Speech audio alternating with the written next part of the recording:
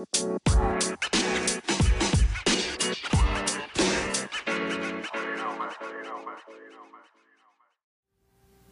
there are a lot of different opinions about this subject matter, but I'm curious about yours. Are leaders made or born? Just a quick show of hands. How many of you believe that leadership is kind of like being born with blue eyes? Either you have them or you don't. Go ahead and raise your hand. Hey, all you have to do is watch kids interact for about 5 minutes to realize there is something to this idea of being a natural born leader. I promise you, in every elementary school, there is at least one kid who will have his classmates or her classmates playing the games that she or he wants to play within 5 minutes of hitting the blacktop at recess. There are going to be little boys tomorrow who yell out goose instead of playing dodgeball because some little girl with natural-born leadership skills convinced them you want to play duck, duck, goose. We see that all the time. There is something to that, but does that mean that you can't be a leader if you're not born with this natural trait? Well, not according to author Stuart Friedman. Friedman did a deep dive in preparation for his book, Leading the Life You Always Want. He did a deep dive into the characteristics of men and women who are regarded as outstanding leaders in their respective fields.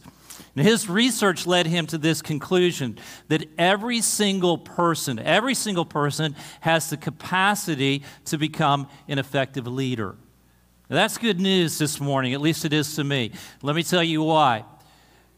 Because we seem to be at a period in our history in which there is a shortage of strong, capable leaders. Now, if we have to wait around for the next wave of great leaders to be born, we're in big trouble.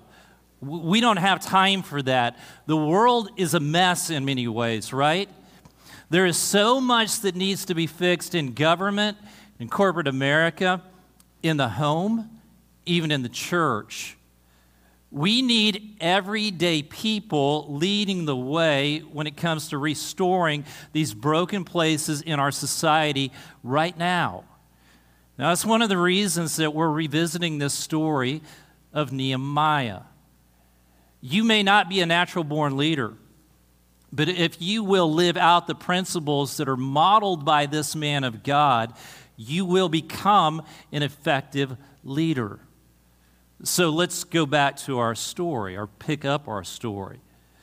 Once Nehemiah convinced his boss that he needed to go back to the city of Jerusalem, once he got the boss's blessing and his support, he started that trek back to the city of Jerusalem. And in Nehemiah chapter 2, the second after that chapter, he gives a detailed account of how he spent his first few days in that city. And based upon his account, we can pick up or discern some principles that made him an effective leader. Now, the first principle that he models for us, it may come as a surprise to you, but here it is. This is it. Effective leaders value rest. Effective leaders value rest. Now, many of us might be saying, that doesn't sound right.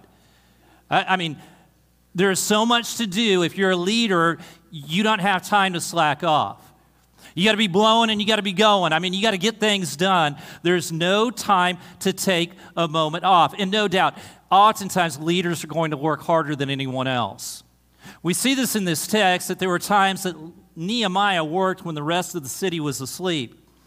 But at the same time, you can't deny the fact that Nehemiah understood the importance and the value of rest. We read these words in Nehemiah chapter 2 and verse 11 and 12. I went to Jerusalem, and after staying there 3 days, I set out during the night with a few others. I imagine when Nehemiah arrived in the city of Jerusalem, he was anxious to get started. There was a lot of work to do, but instead of immediately taking action, he took time to recoup, and rightfully so. It was roughly 900 or so miles, that trek from Susa to Jerusalem. That's a long distance. How do you feel after you've driven 900 miles? I don't know about you, but I'm beat. All I want is a hot shower and a good meal and a warm bed. That's all I want. Now imagine spending 4 months on the back of a donkey or a horse to cover that distance. All of a sudden, 3 days doesn't sound like nearly enough time to recoup, does it? Now, rest, well, that doesn't come easy for most effective leaders because they feel such a great sense of urgency to accomplish what they've been entrusted to do. However, rest is an absolute must. You say, why exactly is that? Well, there are several reasons, but one is simply this. Your body is not designed to go nonstop. It's just not. And if you don't take time to rest, eventually your body will shut down and it will force you to rest. Now, some of you are thinking, Smith, shutting down's for the weak. No, it's not. Every single body shuts down if it doesn't get proper rest. That's not weakness, that's just reality. Even the Energizer Bunny has to have his batteries recharged every once in a while, right? Some of you, you're tired. You're great leaders, but you're tired, you're worn out. You need some rest because your body's just not going to make it. Some of you are feeling the effects of that. You hurt. You're struggling. It's because you're going nonstop. Second reason that we need to rest, God wants us to rest. He wants us to rest. God created for 6 days, and then he took a day to rest. Why is that? Is it because that poor old guy was just worn out from all that hard work? No. God never tires, does he? I think one of the reasons he did that was to model for us this principle or to living in a healthy work-rest rhythm of life. This was so important to him that he said to the Israelites, here's what I want you to do. I'm commanding you to observe a Sabbath rest. I want you to get rest. This matters to God. There's a third reason, and that's simply this. We're not very effective when we don't get enough rest. We don't function well. Now, you might be able to do all right for a period of time, but eventually exhaustion leads to careless mistakes and rash decisions and emotional responses. And those are the types of behaviors that inevitably undo a whole lot of good. So the first thing Nehemiah did as being an effective leader, he just got some rest. But after taking a few days to recoup and recover, Nehemiah got busy. What did he do first? Well, he didn't do what a lot of leaders typically do today. He didn't call a press conference to make grandiose promises to the people that he desired to lead. He didn't go throughout the city of Jerusalem handing out bumper stickers that said, "Make Jerusalem great again," to put on the backside of their their donkeys, right? I suppose if you put a bumper sticker on the backside of a donkey, you'd call that a rumper sticker, not a bumper sticker. All right, that was a poor dad joke, but it made me laugh. He didn't do any of that, did he? Instead, he didn't do that because he realized the people of Jerusalem, they didn't need a slogan. They needed a plan. And so before he spoke a word about his vision for the city, Nehemiah just got an assessment of what was really going on. Nehemiah chapter 2, beginning in verse 12. I set out during the night with a few others. I had not told anyone my God put in my heart to do for Jerusalem. There were no mounts with me except the one I was riding on. By night I went out through the valley gate toward the Jackal Well and the Dung Gate, examining the walls of Jerusalem which had been broken down and its gates which had been destroyed by fire. And then I moved on toward the Fountain Gate and the King's Pool, but there was not enough room for my mount to get through. So I went up the valley by night examining the wall. Finally I turned back and re-entered through the valley gate. The officials did not know where I had gone or what I was doing, because as yet I had said nothing to the Jews or the priests or the nobles or officials or any others who would be doing the work. The second leadership lesson that Nehemiah models for us is this: effective leaders do their homework. They take the time to assess the situation that is in front of them so that they can work out what needs to be done for the vision to be accomplished. Look, slogans and speeches are nice. Slogans and speeches inspire people. But for progress to be made in our families, our communities, in our organizations, in our churches, we need a well-thought-through plan. For instance, parents, we can get in the habit of giving a great speech to our family at times. We pull them all together and say, hey, family, we're not seeing each other enough. We're not spending enough time together. And we give this great speech, and everybody gets inspired, and nothing changes. It's just kind of the same old, except for that moment in time. Maybe to be an effective leader for your family, you need to step back and you need to assess, why is it that in our family we barely have time to say hello to each other? Maybe you need to step back and put together a plan of how you can spend more time together, even if that means simply eating dinner together around the table on real plates one night a week. You say, well, that's not much. No, it's not, but that's progress. And that's what effective leaders do. They move the ball forward 1 inch at a time. They make progress. Assess, plan, and make progress. Now, perhaps the most important leadership lesson that Nehemiah models for us is this: effective leaders inspire others to follow their lead. And really, that is the essence of leadership. You may be designated with a title as leader. You may have the title of boss or chair or manager or whatever it is, and you've got that title. But if you look behind you and nobody is following you, you're just taking a walk. Now, it may be a good walk, and it might be a walk that other people need to take, but you're not leading anyone anywhere. For you to be a leader, there have to be people who follow you. When the people of Jerusalem heard Nehemiah's plan, they started lining up behind him. We read in verse 18 these words. They replied, "Let us start rebuilding." So they began this good work. Persuading the king of Persia to overturn his previous decision that said, we're not going to rebuild the city of Jerusalem, to say, yes, it's okay, go rebuild the city of Jerusalem. Well, that was pretty remarkable. I'm impressed with that Nehemiah was able to pull that off. But what's even more impressive to me is this right here, that he's able to show up in a city, assess the situation, present a plan, and have everybody in the city say, let's do this. Hey, I'm in on this. I want to be a part of this. Most every leader can anticipate at least one or two people hearing their plan and saying, you know what? No, thank you. Not interested. You can usually anticipate at least one other person saying, you know what? We tried that before. It didn't work. You can anticipate one or two people saying, you know what? We don't really like change. Let's just leave it as it is. Or some other worn out, tired excuse for not making progress. But Nehemiah, he didn't seem to get any of that, at least from his own people, the Jewish people. The people of Jerusalem responded with an enthusiastic, let's do this. Wow. Wouldn't you love to hear that in your own family? Parents come up with a plan for the whole family, say, I'm in, let's do this. Wouldn't you love to hear that in your organization, your company, the people you lead? Wouldn't you love to hear that at church?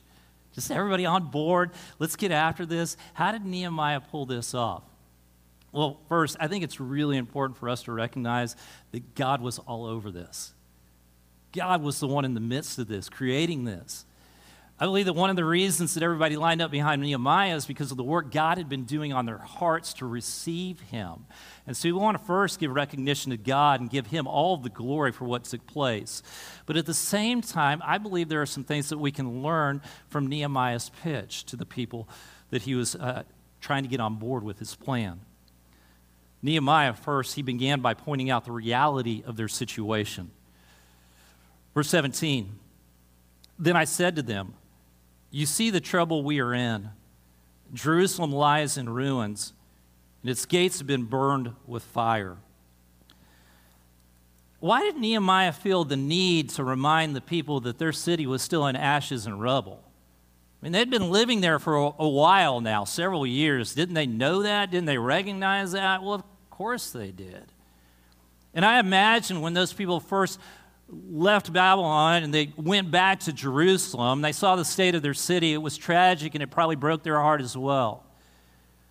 We talked about 13 years earlier that Ezra tried to rebuild the city, and it was a no-go. It got shut down, and so you still got broken down walls and burned down gates, and everybody sees them.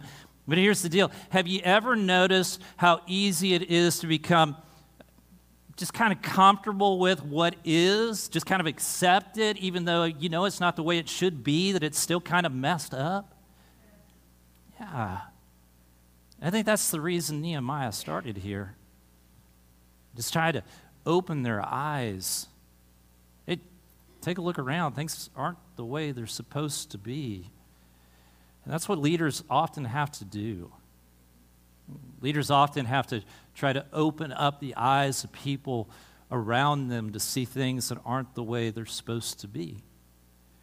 And even when people don't want their eyes to be opened, and a lot of times we don't, do we? We're just kind of content and comfortable. We don't want anybody to come along and disrupt our way of life. But leaders, they step into that and they say, this isn't the way it's supposed to be. Sometimes the leader has to say, hey, to the family, you know what? Sports and school activities have taken over our lives, and that's not right. It's not the way it's supposed to be. And sometimes in your companies, somebody has to step up and say, you know what? Profits have become more important than people, and that's not right. That's not the way it's supposed to be. And sometimes a leader at a church has to stand up and say, you know what? We've become so focused upon ourselves and who we are and all the things we enjoy that we're not really thinking about the people outside of these walls that don't know Jesus. And that's not the way it's supposed to be. It's hard to do, but sometimes leaders have to try to open people's eyes because they need to be opened. The next thing Nehemiah did was he identified with the people. Notice he'd only been there for a few days, but he described their situation as a we problem, not a you problem. Verse 17, you see the trouble we are in.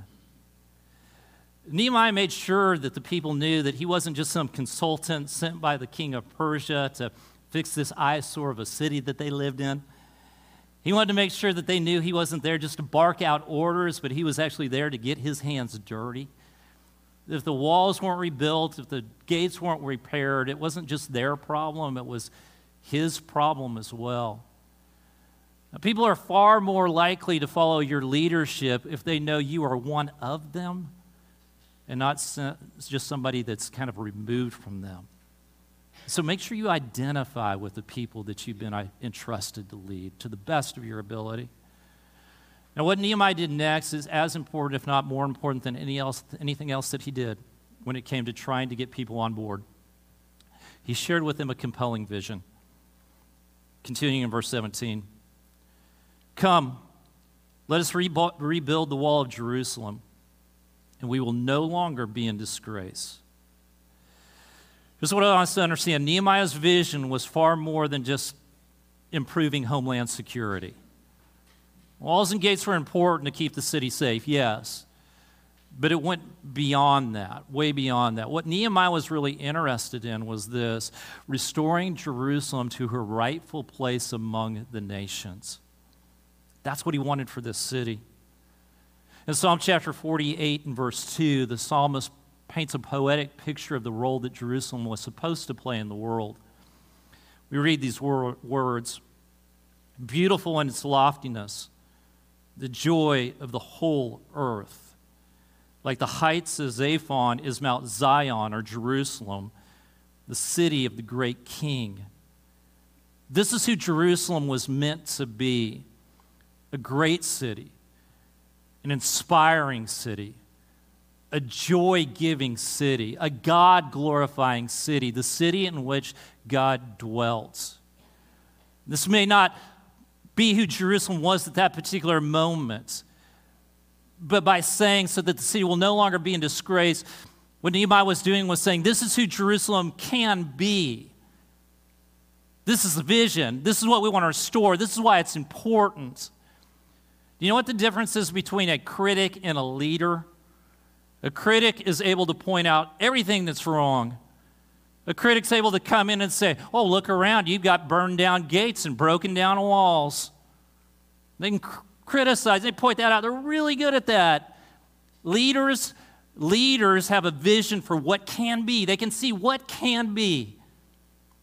Critics often have people who will listen to them, but very rarely do they have people who will follow them. Leaders get people to follow them because people want vision. They want to see and be a part of what can be. People line up behind you if you've got vision. And if nobody's following your leadership at home or in the company that you work at or within your ministry that you oversee here at this church, it very well may be a vision problem. Maybe you're providing that compelling vision. And maybe the reason that you don't have that vision is simply because you're not spending enough time listening to God. You see, Nehemiah didn't come up with this vision because he took a night ride around the city to see all the things that were wrong. This vision came because he spent night after night in conversation with God. And he recognizes this in verse 12. He said, I had not told anyone what God had put on my heart to do for Jerusalem. Nehemiah's example reminds us that every great vision really should be coming from God, what he wants for us, for the people that he's entrusted us to lead. And so let's make sure that we're listening to him. Because if vision comes from any other place, more often than not, it's just our own personal desire. And so listen well to God's vision for the people that he's entrusted you to lead in the home, in your workplace, in this church. Now, another reason that people followed Nehemiah is because he invited them to do so. He didn't say, I'm going to build a wall. He said, let us rebuild the wall. It was an invitation to join in. If nobody's following your leadership, it may be because you're doing all the work or you're spending so much time doing all the work, you're not spending nearly enough time inviting people to join you. And you know what happens or who you attract when you do all the work yourself? You attract spectators, not followers. If you want followers, you got to invite people to participate with you. Ministry leaders, I want to speak to you for just a moment. If you really want people to be involved in your ministry, whatever it is that you're passionate about leading here, you got to invite people to join in. You say, oh, but it's so much easier to do the work. It's quicker and faster and less complicated, and I get all that. But you're not going to have followers if you do it. You'll get spectators. And so you need to invite. Now, let me say this. It needs to be more than an announcement in the Friday newsletter or an announcement at the end of a church service, right? That's all fine and good, and we'll do those things. But here's what great leaders do. They sit down one-on-one, they look people in the eye and say, this is why we need you to be involved in this ministry. This is how you can bless this ministry. This is how you can make a difference for the kingdom of God. Here's why we can't do it without you. They do it one-on-one. And so if you're leading a ministry, I want to encourage you to find people to have those conversations with. And we'll talk more about the importance of doing ministry together next week.